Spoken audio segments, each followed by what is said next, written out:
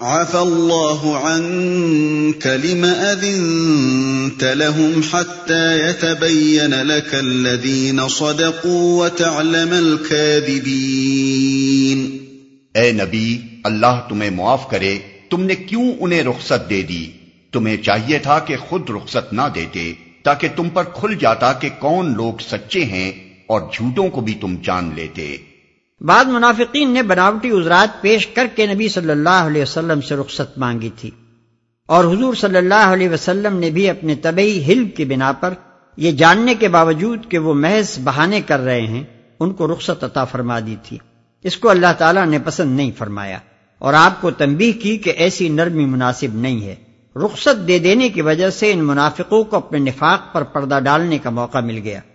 اگر انہیں رخصت نہ دی جاتی اور پھر یہ گھر بیٹھے رہتے تو ان کا جھوٹا دعوی ایمان بے نقاب ہو جاتا۔ لا يستأذنك الذين يؤمنون بالله واليوم الآخر أن يجاهدوا بأموالهم وأنفسهم والله عليم بالمتقين۔ انما يستأذنك الذين لا يؤمنون بالله واليوم الآخر وارتابت قلوبهم فهم في ريبهم يترددون۔ جو لوگ اللہ اور روز آخر پر ایمان رکھتے ہیں وہ تو کبھی تم سے یہ درخواست نہ کریں گے کہ انہیں اپنی جان و مال کے ساتھ جہاد کرنے سے معاف رکھا جائے۔ اللہ متقیوں کو خوب جانتا ہے۔ ایسی درخواستیں تو صرف وہی لوگ کرتے ہیں جو اللہ اور روز آخر پر ایمان نہیں رکھتے، جن کے دلوں میں شک ہے اور وہ اپنے شک ہی میں متردد ہو رہے ہیں۔ اس سے معلوم ہوا کہ کفر و اسلام کی کشمکش ایک کسوٹی ہے جو کھرے مومن اور کھوٹے مدعی ایمان کے فرق کو صاف کھول کر رکھ دیتی ہے۔ جو شخص اس کشمکش میں دل و جان سے اسلام کی حمایت کرے اور اپنی ساری طاقت اور تمام ذرائع اس کو سربلند کرنے کی سعی میں کھپا دے اور کسی قربانی سے دریغ نہ کرے، وہی سچا مومن ہے، بخلاف اس کے جو اس کشمکش میں اسلام کا ساتھ دینے سے جی چرائے اور کفر کی سربلندی کا خطرہ سامنے دیکھتے ہوئے بھی اسلام کی سربلندی کے لیے جان و مال کی بازی کھیلنے سے پہلو تہی کرے۔ اس کی یہ روش خود اس حقیقت کو واضح کر دیتی ہے کہ اس کے دل میں ایمان نہیں ہے۔ وَلَوْ أَرَادُوا الْخُرُوجَ لَأَعَدُّوا لَهُ عُدَّةً وَلَكِنْ كَرِهَ اللَّهُ بِعَاثَهُمْ فَثَبَّطَهُمْ وَقِيلَ اقْعُدُوا مَعَ الْقَاعِدِينَ۔ اگر واقعی ان کا ارادہ نکلنے کا ہوتا تو وہ اس کے لیے کچھ تیاری کرتے، لیکن اللہ کو ان کا اٹھنا پسند ہی نہ تھا، اس لیے اس نے انہیں سست کر دیا اور کہہ دیا گیا کہ بیٹھ رہو بیٹھنے والوں کے ساتھ۔ اللہ کو ان کا اٹھنا پسند ہی نہ تھا، یعنی بادل ناخواستہ اٹھنا اللہ کو پسند نہ تھا، کیونکہ جب وہ شرکت جہاد کے جذبے سے اور نیت سے خالی تھے اور ان کے اندر دین کی سربلندی کے لیے جافشانی کرنے کی کوئی خواہش نہ تھی، تو وہ صرف مسلمانوں کی شربا شرمی سے بددلی کے ساتھ یا کسی شرارت کی نیت سے مستعدی کے ساتھ اٹھتے، اور یہ چیز ہزار خرابیوں کی موجب ہوتی، جیسا کہ بعد والی آیت میں بتصریح فرما دیا گیا ہے۔ لو خرجوا فيكم ما زادوكم إلا خبالا ولأوضعوا خلالكم يبغونكم الفتنة وفيكم سماعون لهم والله عليم بالظالمين۔ اگر وہ تمہارے ساتھ نکلتے تو تمہارے اندر خرابی کے سوا کسی چیز کا اضافہ نہ کرتے، وہ تمہارے درمیان فتنہ پردازی کے لیے دوڑ دھوپ کرتے، اور تمہارے گروہ کا حال یہ ہے کہ ابھی اس میں بہت سے ایسے لوگ موجود ہیں جو ان کی باتیں کان لگا کر سنتے ہیں۔ اللہ ان ظالموں کو خوب جانتا ہے۔ لقد ابتغوا الفتنة من قبل وقلبوا لك الأمور حتى جاء الحق وظهر أمر الله وهم كارهون۔ اس سے پہلے بھی ان لوگوں نے فتنہ انگیزی کی کوششیں کی ہیں اور تمہیں ناکام کرنے کے لیے یہ ہر طرح کی تدبیروں کا الٹ پھیر کر چکے ہیں، یہاں تک کہ ان کی مرضی کے خلاف حق آ گیا اور اللہ کا کام ہو کر رہا۔ وَمِنْهُمْ يقول ائذن لي ولا تفتني ألا في الفتنة سقطوا وإن جهنم لمحيطة بالكافرين۔ ان میں سے کوئی ہے جو کہتا ہے کہ مجھے رخصت دے دیجئے اور مجھ کو فتنے میں نہ ڈالیے، سن رکھو فتنے ہی میں تو یہ لوگ پڑے ہوئے ہیں اور جہنم نے ان کافروں کو گھیر رکھا ہے، مجھ کو فتنے میں نہ ڈالیے۔ جو منافق بہانے کر کر کے پیچھے ٹھہر جانے کی اجازتیں مانگ رہے تھے، ان میں سے بعض ایسے بے باک بھی تھے جو راہ خدا سے قدم پیچھے ہٹانے کے لیے مذہبی و اخلاقی نوعیت کے ہیلے تراشتے تھے۔ چنانچہ ان میں سے ایک شخص جد بن قیس کے متعلق روایات میں آیا ہے کہ اس نے نبی صلی اللہ علیہ وسلم کی خدمت میں آ کر عرض کیا کہ میں ایک حسن پرست آدمی ہوں، میری قوم کے لوگ میری اس کمزوری سے واقف ہیں کہ عورت کے معاملے میں مجھ سے صبر نہیں ہو سکتا، ڈرتا ہوں کہ کہیں رومی عورتوں کو دیکھ کر میرا قدم پھسل نہ جائے، لہذا آپ مجھے فتنے میں نہ ڈالیں اور اس جہاد کی شرکت سے مجھ کو معذور رکھیں۔ فتنے ہی میں تو یہ لوگ پڑے ہوئے ہیں، یعنی نام تو فتنے سے بچنے کا لیتے ہیں، مگر در حقیقت نفاق اور جھوٹ اور ریاکاری کا فتنہ بری طرح ان پر مسلط ہے۔ اپنے نزدیک یہ سمجھتے ہیں کہ چھوٹے چھوٹے فتنوں کے امکان سے پریشانی و خوف کا اظہار کر کے یہ بڑے متقی ثابت ہوئے جا رہے ہیں،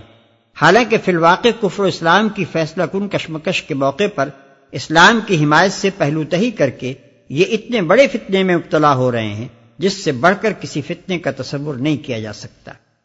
جہنم نے ان کافروں کو گھیر رکھا ہے، یعنی تقویٰ کی اس نمائش نے ان کو جہنم سے دور نہیں کیا، بلکہ نفاق کی اس لعنت نے انہیں جہنم کے چنگل میں الٹا پھنسا دیا۔ إن تصبك حسنة تسؤهم وإن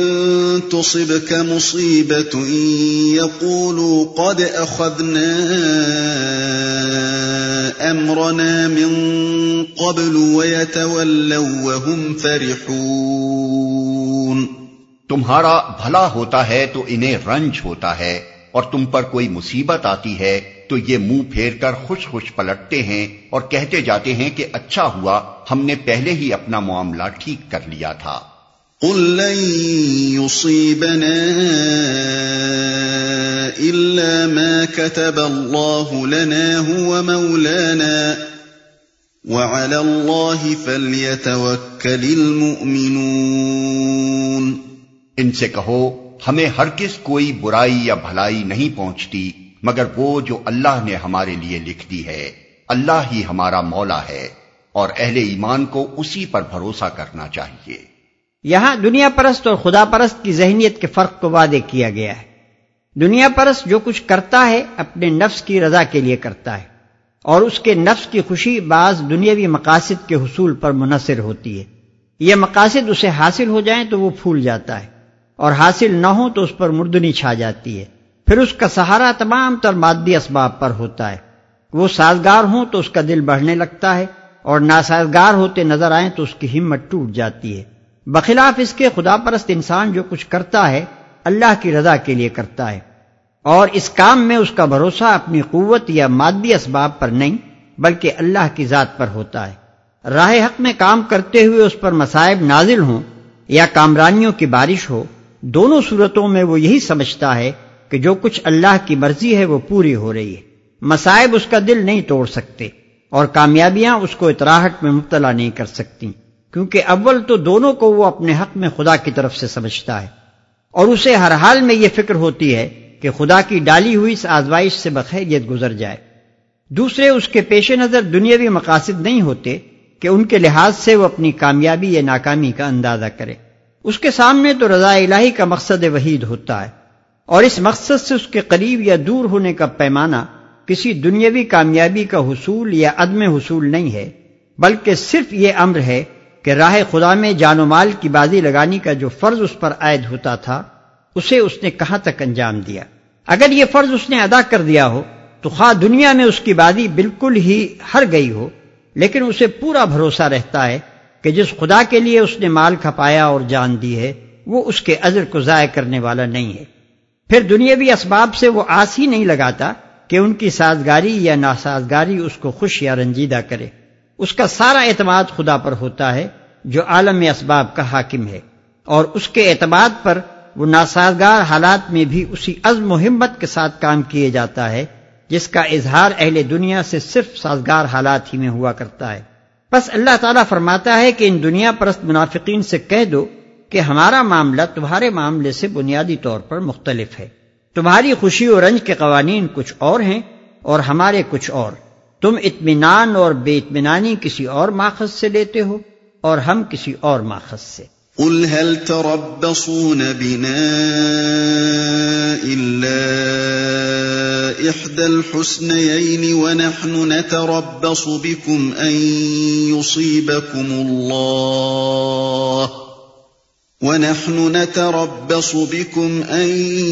يصيبكم الله بعذاب من عنده أو بأيدينا فتربصوا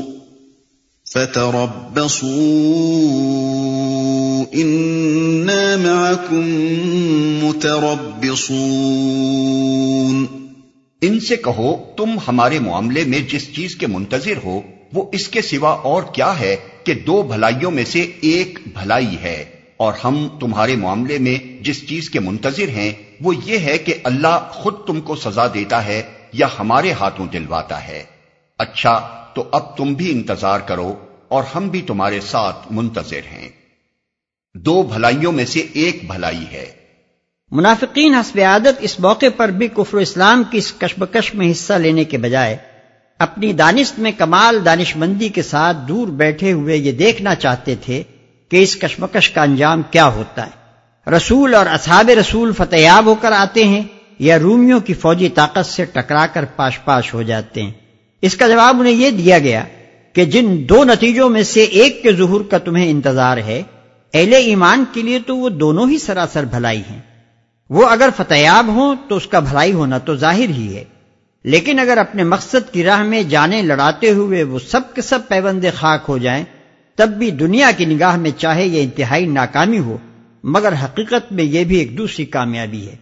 اس لیے کہ مومن کی کامیابی اور ناکامی کا معیار یہ نہیں ہے کہ اس نے کوئی ملک فتح کیا یا نہیں، یا کوئی حکومت قائم کر دی یا نہیں، بلکہ اس کا معیار یہ ہے کہ اس نے اپنے خدا کے کلمے کو بلند کرنے کے لیے اپنے دل اور دماغ اور جسم و جان کی ساری قوتیں لڑا دیں یا نہیں۔ یہ کام اگر اس نے کر دیا تو در حقیقت وہ کامیاب ہے، خواہ دنیا کے اعتبار سے اس کی صحیح کا نتیجہ صفر ہی کیوں نہ ہو۔ قل انفقوا طوعا او کرها لن يتقبل منكم انكم كنتم قوما فاسقين۔ ان سے کہو تم اپنے مال خواہ راضی خوشی خرچ کرو یا بکراہت، بہرحال وہ قبول نہ کیے جائیں گے کیونکہ تم فاسق لوگ ہو۔ تم اپنے مال خواہ راضی خوشی خرچ کرو یا بکراہت۔ بعض منافق ایسے بھی تھے جو اپنے آپ کو خطرے میں ڈالنے کے لیے تو تیار نہ تھے، مگر یہ بھی نہ چاہتے تھے کہ اس جہاد اور اس کی صحیح سے بالکل کنارہ کش رہ کر مسلمانوں کی نگاہ میں اپنی ساری وقت کھو دیں اور اپنے نفاق کو علانیہ ظاہر کر دیں۔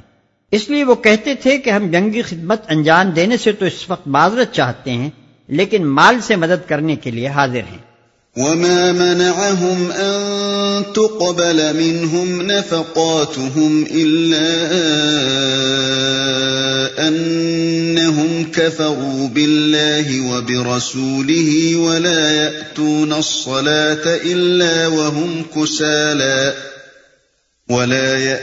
الصلاة إلا وهم كسالى ولا ينفقون إلا وهم كارهون۔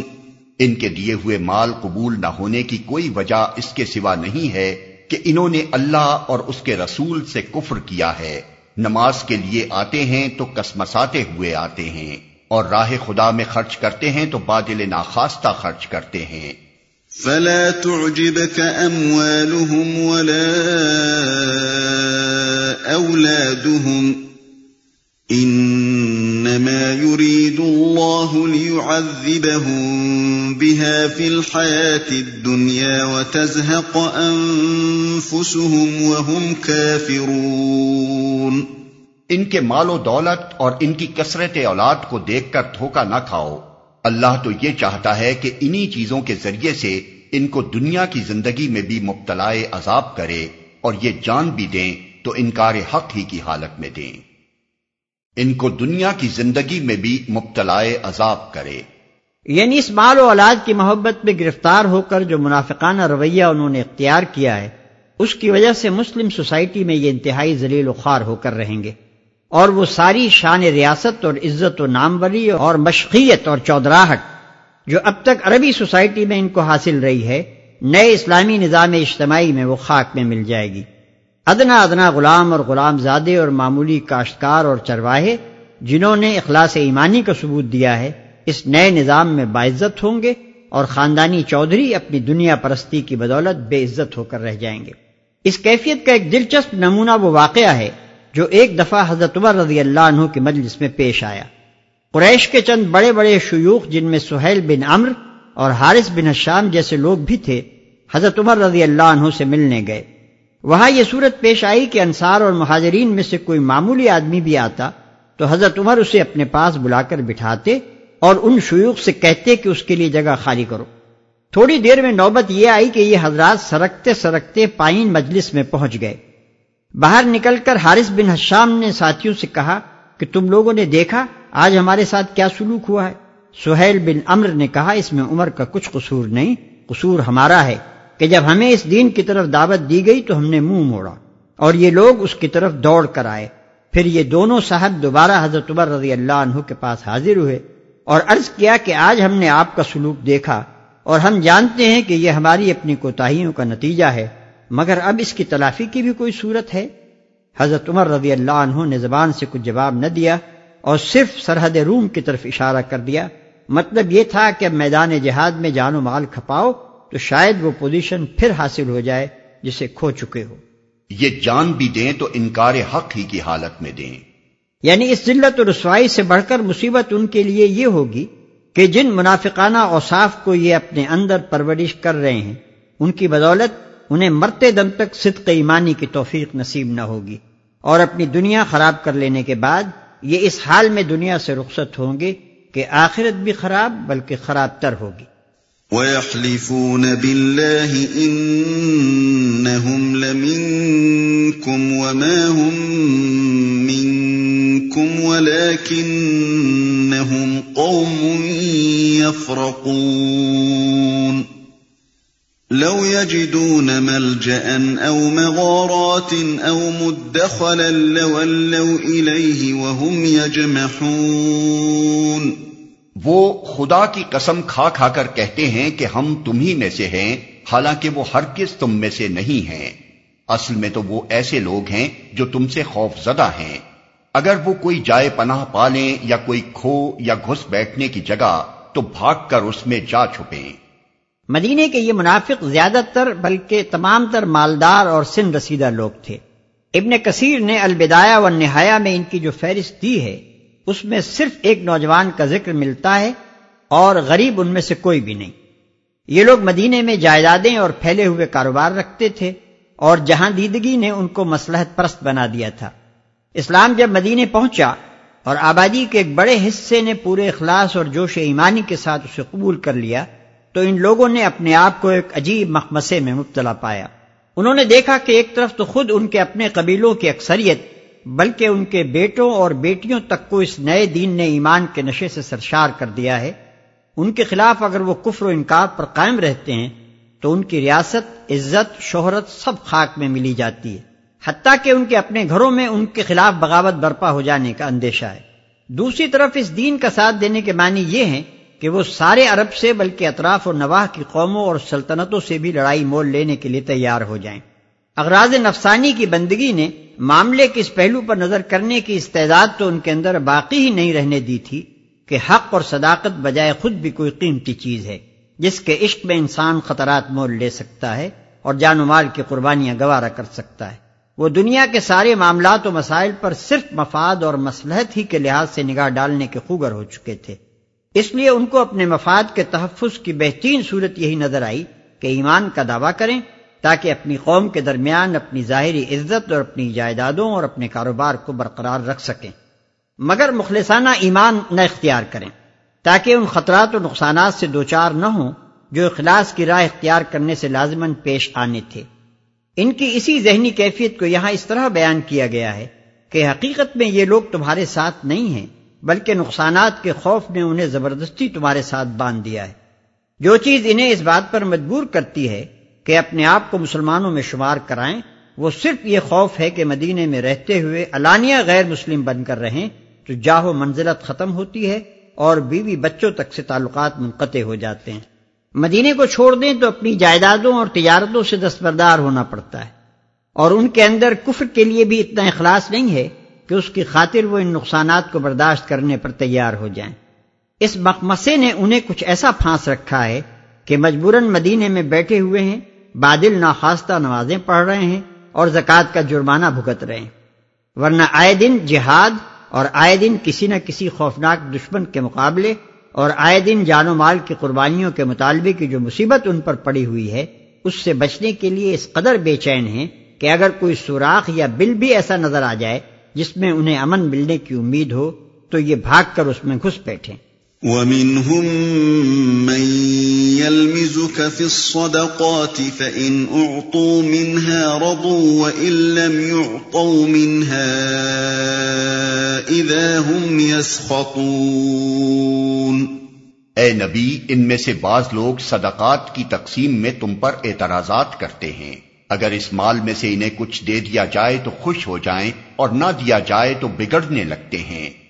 عرب میں یہ پہلا موقع تھا کہ ملک کے تمام ان باشندوں پر جو ایک مقرر مقدار سے زائد مال رکھتے تھے باقاعدہ زکوٰۃ عائد کی گئی تھی، اور وہ ان کی زرعی پیداوار سے، ان کے مویشیوں سے، ان کے اموال تجارت سے، ان کے معدنیات سے اور ان کے سونے چاندی کے ذخائر سے 2.5%، 5%، 10% اور 20% کی مختلف شرحوں کے مطابق وصول کی جاتی تھی۔ یہ سب اموال زکوٰۃ ایک منظم طریقے سے وصول کیے جاتے اور ایک مرکز پر جمع ہو کر منظم طریقے سے خرچ کیے جاتے۔ اس طرح نبی صلی اللہ علیہ وسلم کے پاس ملک کے اطراف سے اتنی دولت سمٹ کر آتی اور آپ کے ہاتھوں خرچ ہوتی تھی جو عرب کے لوگوں نے کبھی اس سے پہلے کسی ایک شخص کے ہاتھوں جمع اور تقسیم ہوتے نہیں دیکھی تھی۔ دنیا پرست منافقین کے منہ میں اس دولت کو دیکھ کر پانی بھر بھر آتا تھا۔ وہ چاہتے تھے کہ اس بہتے ہوئے دریا سے ان کو خوب سیر ہو کر پینے کا موقع ملے، مگر یہاں پلانے والا خود اپنے اوپر اور اپنے متعلقین پر اس دریا کے ایک ایک قطرے کو حرام کر چکا تھا، اور کوئی یہ توقع نہ کر سکتا تھا کہ اس کے ہاتھوں سے مستحق لوگوں کے سوا کسی اور کے لب تک جام پہنچ سکے گا۔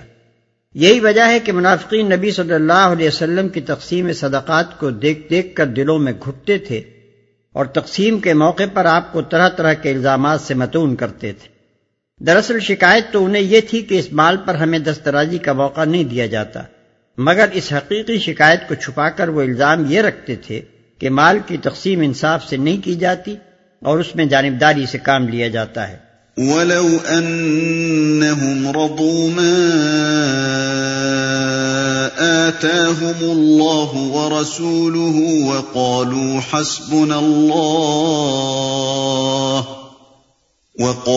حَسْبُنَا اللَّهُ سَيُؤْتِينَا اللَّهُ مِن فَضْلِهِ وَرَسُولُهُ إِنَّا إِلَى اللَّهِ رَاغِبُونَ۔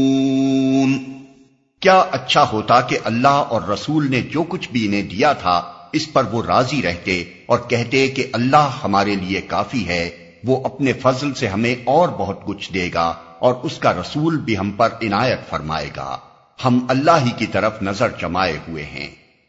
اس پر وہ راضی رہتے۔ یعنی مال غنیمت میں سے جو حصہ نبی صلی اللہ علیہ وسلم ان کو دیتے ہیں اس پر قانع رہتے، اور خدا کے فضل سے جو کچھ یہ خود کماتے ہیں اور خدا کے دیے ہوئے ذرائع آمدنی سے جو خوشحالی انہیں میسر ہے اس کو اپنے لیے کافی سمجھتے، اور اس کا رسول بھی ہم پر عنایت فرمائے گا۔ یعنی زکوٰۃ کے علاوہ جو اموال حکومت کے خزانے میں آئیں گے ان سے حسب استحقاق ہم لوگوں کو اسی طرح استفادے کا موقع حاصل رہے گا جس طرح اب تک رہا ہے۔ ہم اللہ ہی کی طرف نظر جمائے ہوئے ہیں، یعنی ہماری نظر دنیا اور اس کی متاع حقیر پر نہیں بلکہ اللہ اور اس کے فضل و کرم پر ہے، اسی کی خوشنودی ہم چاہتے ہیں، اسی سے امید رکھتے ہیں، جو کچھ وہ دے اس پر راضی ہیں۔